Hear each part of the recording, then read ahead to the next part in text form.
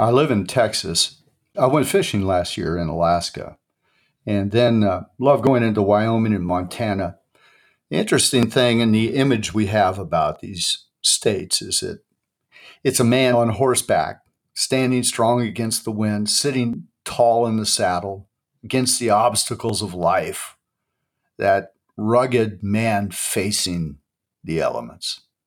The real issue, though, is that in those particular states, Texas, Alaska, Montana, Wyoming, they are the fastest growing states for men committing suicide, men between the ages of 45 and 65. Perhaps men ruggedly facing the obstacles only happens in the movies if you're Jason Statham or The Rock. We'll talk about that today on Brave Men. It's Brave Men with Paul Lewis Cole. Wisdom and courage for the journey.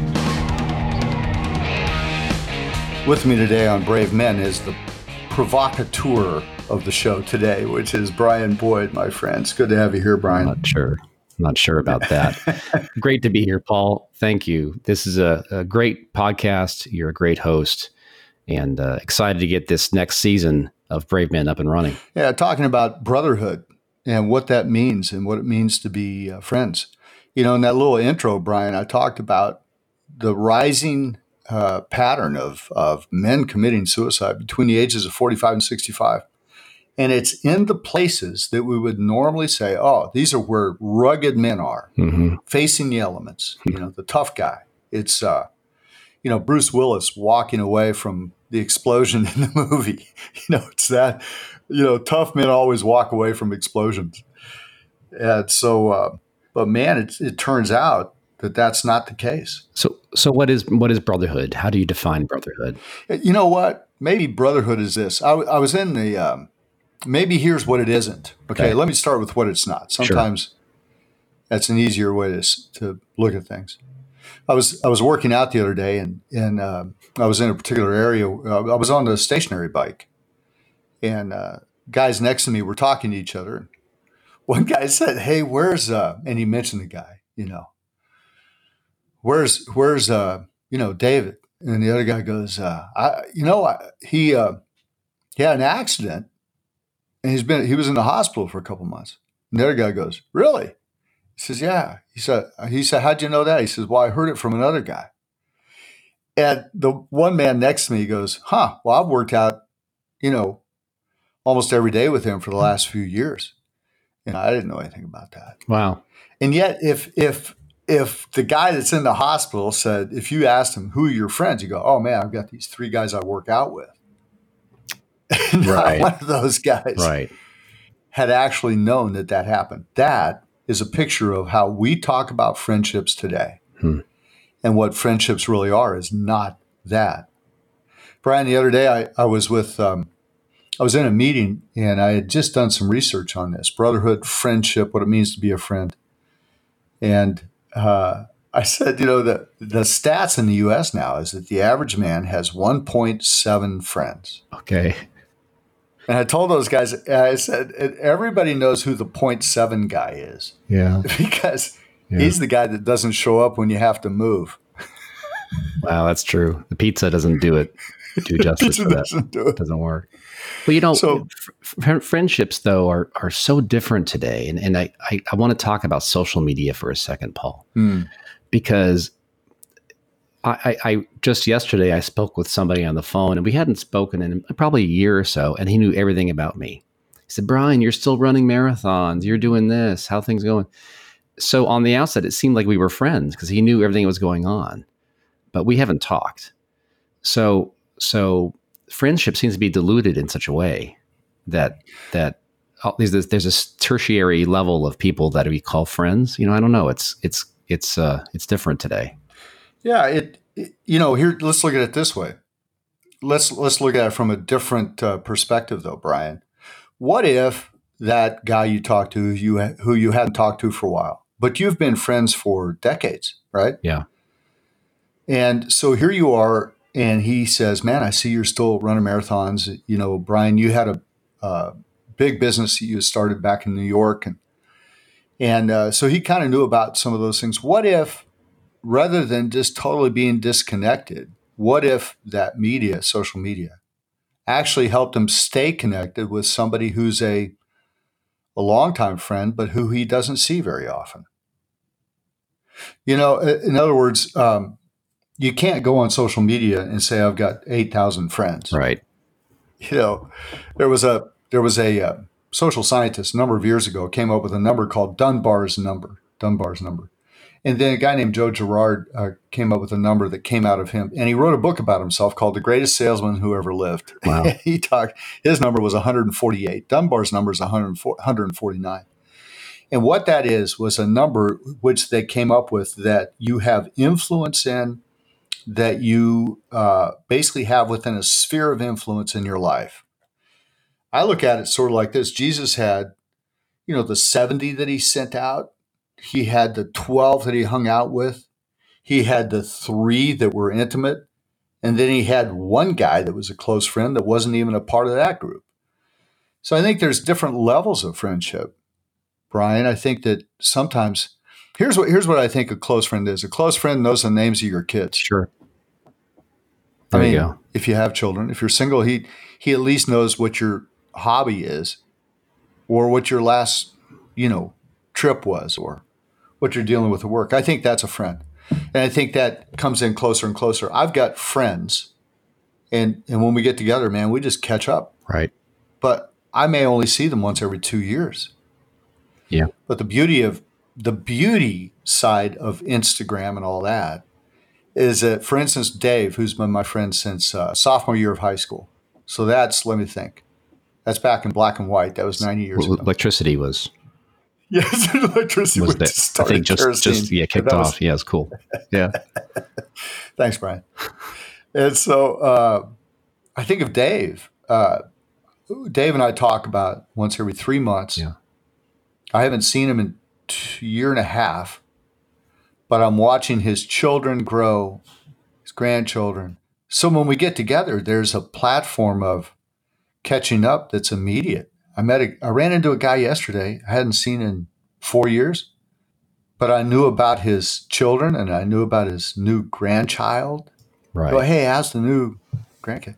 So there's the upside. The downside is that we've become increasingly high tech, but low touch. Yes. We begin to depend on those things to keep us connected. Whereas I believe real connection, and it's true even in the church, Brian, in community. I don't believe that we can connect with people sitting in rows facing a stage where one guy does a monologue. I believe we really connect with friends around a table with a cup of coffee, talking about issues. Or as a man, I connect with other men. And really, when we get fully connected, it's because we're facing a challenge together. Might be building a Habitat for Humanity house. It might be putting an event together. It might be working on a car or fishing. I think fishing is probably the ultimate. Good for you. Like it. Good for you. Good for you, Paul. But that's really so I think there's different levels, but a man has to have a guy. Here's let me look at this brotherhood. Brian, I think you've got it because you've faced some hardships. You and I have talked. I've faced some issues.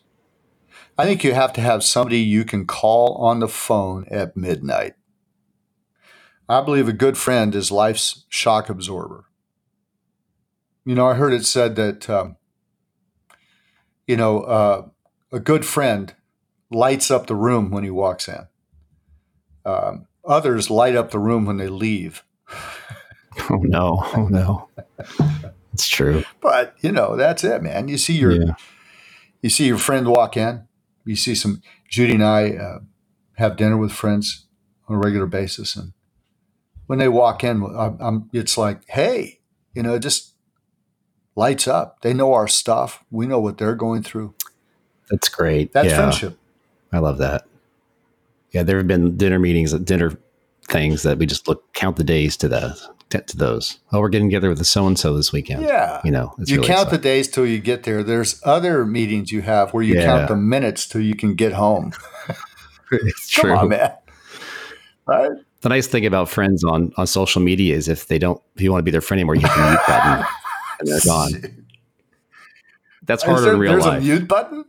Oh yeah. I didn't know that. On Instagram. Really? On Instagram, you can keep them as friends, but you can mute them. You're kidding. So they disappear from your feed, but they're still friends. I had no idea. There's still connections. So in real life, that's much harder. Oh, wow. I guess you can use duct tape or something. I think it's called ghosting. Yeah, that's true. It's called ghosting. You just kind of aren't there. The kids on TikTok know about that, right, guys? Yeah, TikTok. There you go. Anyway, all that. And the issue here's the downside of it is the pressure that comes, from having a great feed or having a cool video or whatever, and all of that. Here's the beauty of a friend. A friend has grace. A friend loves. The Bible says a friend loves at all times. 1 Corinthians 13 and talking about love wasn't just about. It's always, Brian. We always do 1 Corinthians 13 at weddings. Yeah. Right. Love is love. I think 1 Corinthians 13 is really activated in friendship. Mm. We were in India. We've been to India a few times and helping some churches there and doing some marketing and trying to think if I should say his name. I think I'll just leave it out. But a pastor in a church in India, we got to know each other really well, and he was taking us back to our hotel one night after a long day of whatever. Mm-hmm. And he kind of took me aside and said, I'd really like to be your friend. Something like those lines. Yeah. Like he mentally stopped, took a moment, took me aside and said, hey, I really want to be a friend to you. Only time in my life, 53 years, that someone's ever said that to me. Really? And I broke down. It was so moving that he would take the time to say that. Wow. And so really, those moments are unforgettable. Yeah. Let me ask you one more thing about social media before we move on. Do you think that people put on a fake persona? So on social media, you're one type of man, one type of guy, but in real life, that's not who you are. Yeah. So your friends don't even know who you are because you're putting on a totally different face. I don't know what you call that. There's probably a name for that. Yeah, it's just glamming your life, trying to make it look a certain way. And people do that in order to attract followers, in order to become influencers, in order to make money, and they create funnels and all this stuff. And, if you have to do that in order to be something or create affirmation, really it's a cry for validation. It's a cry for validation. And I think that validation is found in friendships, not in having this really cool Instagram feed. Now, I do follow a couple photographers that I don't know the guys, but man, their photography is remarkable. I was just looking at Clark Little's stuff this morning out of Hawaii, where he does the shore breaks and the ocean shots. And I grew up on the ocean. And so I love his stuff. And so I follow that. I look at that. It fills my heart, fills my life. I don't know Clark. I know guys who know him. But for the other stuff, that's all that fake stuff. It's just posing, man. And it's counterproductive to you becoming the person God designed you to be. And here's the other thing, Brian. Here's another thing that I think some conversations should be private. Right. In fact, I think there are some things that people post, they put on their feed, and we call it, it's false humility, but we call it the humble brag. It's a humble brag. And, yes. and it's just, I'm just grateful to be here, to be used of God. And it's a shot of this guy on a yacht, somebody's yacht or something. I'm just grateful to be here. Whatever I can be, I'm just a servant. And he's in front of 12,000 people. Right. Right. I'm just nothing, but God can use nothing. And it's a humble brag. And some of that stuff just needs to be private. There's some places that some people are blessed to go. Maybe a resort, maybe some other place like that 98% of us will never go to. That's true. We look at it and it's like, oh, I'm just, blessed to be here. and or somebody it just makes you feel. Yeah, it makes your pit in your stomach. Well, here's what it is. You know what's the fundamental question of a man's life? Do I measure up? Do I measure up? And I think there's some things, in fact, a number of things that people put on social media that don't help another man be lifted up. And in fact, it lifts them above somebody else. And whenever I post something, I'm thinking of my friends in different parts of the country, in different parts of the world.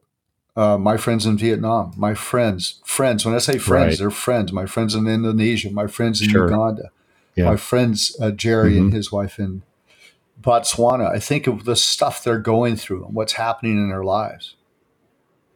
And so I try to do something. You know, a lot of my Instagram feed is grandkids. So it's awesome. I love that. Somebody post that dinner, that plate of vegetables. I don't do that either. Let's all agree to stop posting our meals. Yeah, that whole thing is unless you. So here's the deal: if you shot it and cooked it, or caught it and fried it, and you show it, then I'll go with that. Yeah. It's like here's the way I cooked a deer I just shot and skinned in the wild. With my bare hands. So, I'm going with that. The thing is that what happens for a lot of that, and because we get so tuned into the high-tech, low-touch, we become isolated. It's what happened to Elijah, Brian. In 1 Kings, the 19th chapter. Here's a guy. I mean, think about it. Elijah, in fact, he doesn't even say God says. He just says, it ain't going to rain anymore.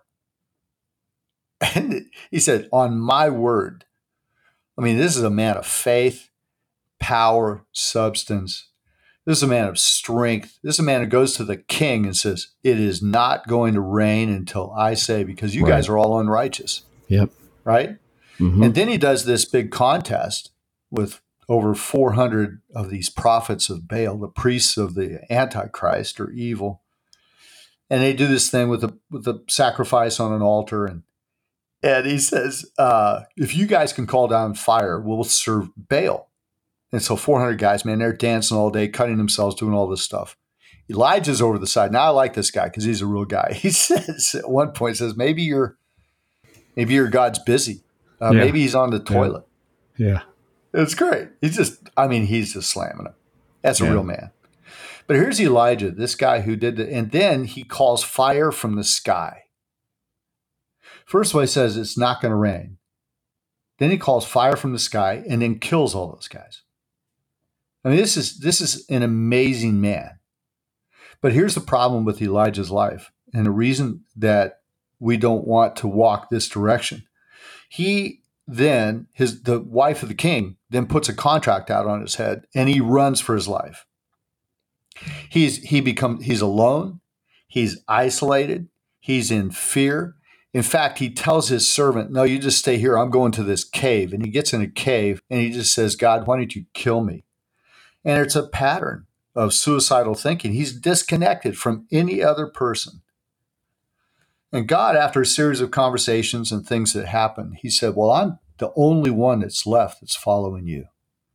He's alone. He's disconnected. He's isolated. He gets depressed. Fear happens. It's a pattern. And when we're disconnected from community, this is what happens to us. And he says, hey, just kill me. I'm the only one left. God says to him, Brian, he says, Elijah, get up, go back to work. I've got 7,000 other men who haven't bowed a knee to Baal. So my question is, it just hit me last year, Brian. I was like, looking at this, why didn't he know any of the other 7,000 guys? How narrow had his life become in what he was doing, building his ministry? The man he mentored and gave his anointing to, Elisha, went very different. He built a school of the prophets. He built a community of brothers, but Elijah was by himself. And by himself, disconnected, this guy who had called fire from the sky right? This man who had said it ain't going to rain, and God connected or agreed with his word. And that guy said, just kill me.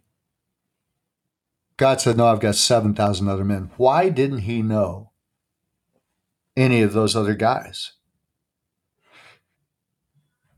I think that's the issue. And that's why, we've talked a lot about social media. And I know, Brian, you're very involved in all of this communication and helping me do this podcast, all this.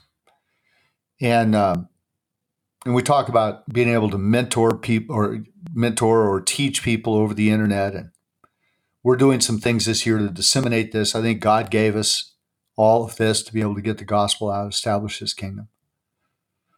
But I don't believe true brotherhood can happen on a Zoom call or a Skype connection. Right. I believe you've got to sit down with somebody. That's why the local church is the hope of the world. Because it's in the local church we see the incarnation of Christ in community, in the hearts of believers, penetrating culture, permeating with the Holy Spirit culture. You can't do it by yourself. You're going to be the guy on a horseback facing the elements, rugged, and then tipped over in a cave saying, God, just kill me. So the local church is key to that. I think there are churches that don't have programs for men. Yeah. So what do you say if you're a small church of, let's say, 50 or 200 or 2,000? Before we close out today, maybe we can talk a little bit about the role of the church as you just kind of segued into. But how does the church get a program started? Where do they start? Well, first of all, I think here's the deal. Most pastors, and I've been a pastor and a church planter. I've also been in business for most of my life.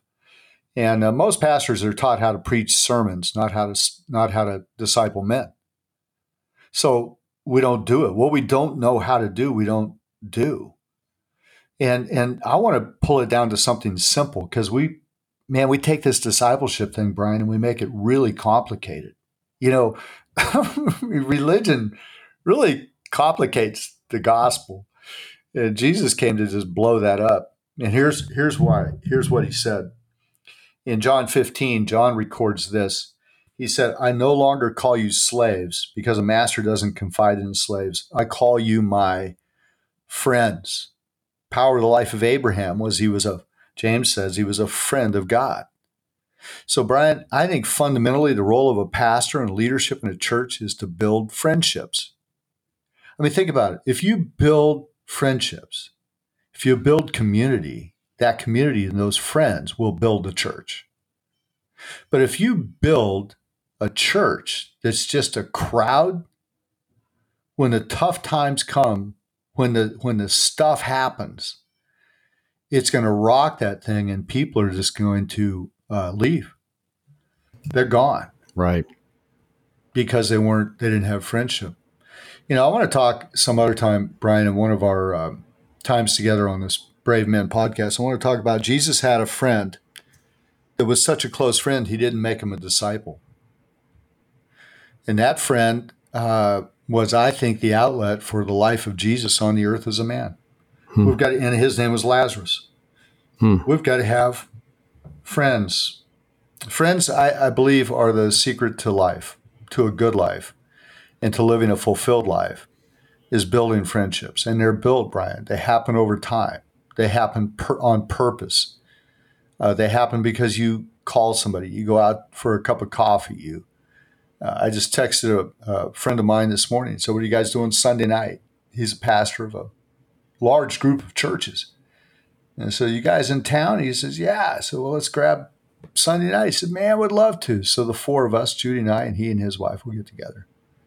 Great. And we'll talk purposefully about things, about family, about friendships, and we'll talk about life. We'll talk about philosophy of ministry. He's a brilliant man. And so I'm always, whenever I'm around people like that, I always ask a lot of questions. That's friendship. There's a lot to unpack from today's podcast. And I can think of 4 or 5 different points that really, really stand out to me. What is a friend? How can you be a friend? That person you call at midnight, what is brotherhood, the role of the church. And for those of y'all listening today, y'all, like that was good. You're rubbing off on me. Well, I don't say y'all. It's just where I live. I don't know where that came from. I think you moved south. You moved down to Florida. Yeah, I don't know. Picked up all the Ocala stuff. All right. What the hell are they talking Ocala and up in the handle? For any of y'all listening today, well, Paul the Apostle said that. He said, "I would that you all." See, there you go. Speaking tongues, y'all. Yeah. CMN has from Southern Israel. CMN has a great resource called Majoring in Men, and you can learn more about it at majoringinmen.com. And if you're a pastor or a leader, or you just want to learn about how to start a program, Majoring in Men is a great series of short videos that you can listen to, and it gives you some real practical and tactical steps to creating a men's ministry to men in your church or in your organization. So learn more about that at majoringinmen.com. Paul, thank you for today. Brotherhood. It's a great kickoff to this next season of the Brave Men podcast. And I think we've got some great topics coming up. Do you want to tease any of the other topics coming up in the future episodes? Well, we're going to talk about forgiveness, the power of that, what that means. And then I want to come back to Lazarus. Why don't we just do a podcast that just talks about Lazarus? Sure. He's a pretty amazing guy. The whole, like raised from the dead thing. That's a pretty cool thing. And it wasn't just 10 minutes. It wasn't, 15 minutes in heaven and then he wrote a book. It was like 4 days, man. Awesome. I mean, there's dead and then there's dead. So that's I want to talk about some of those things. I'm not sure what to say, but I can't wait for that. I can't wait till we get to that topic.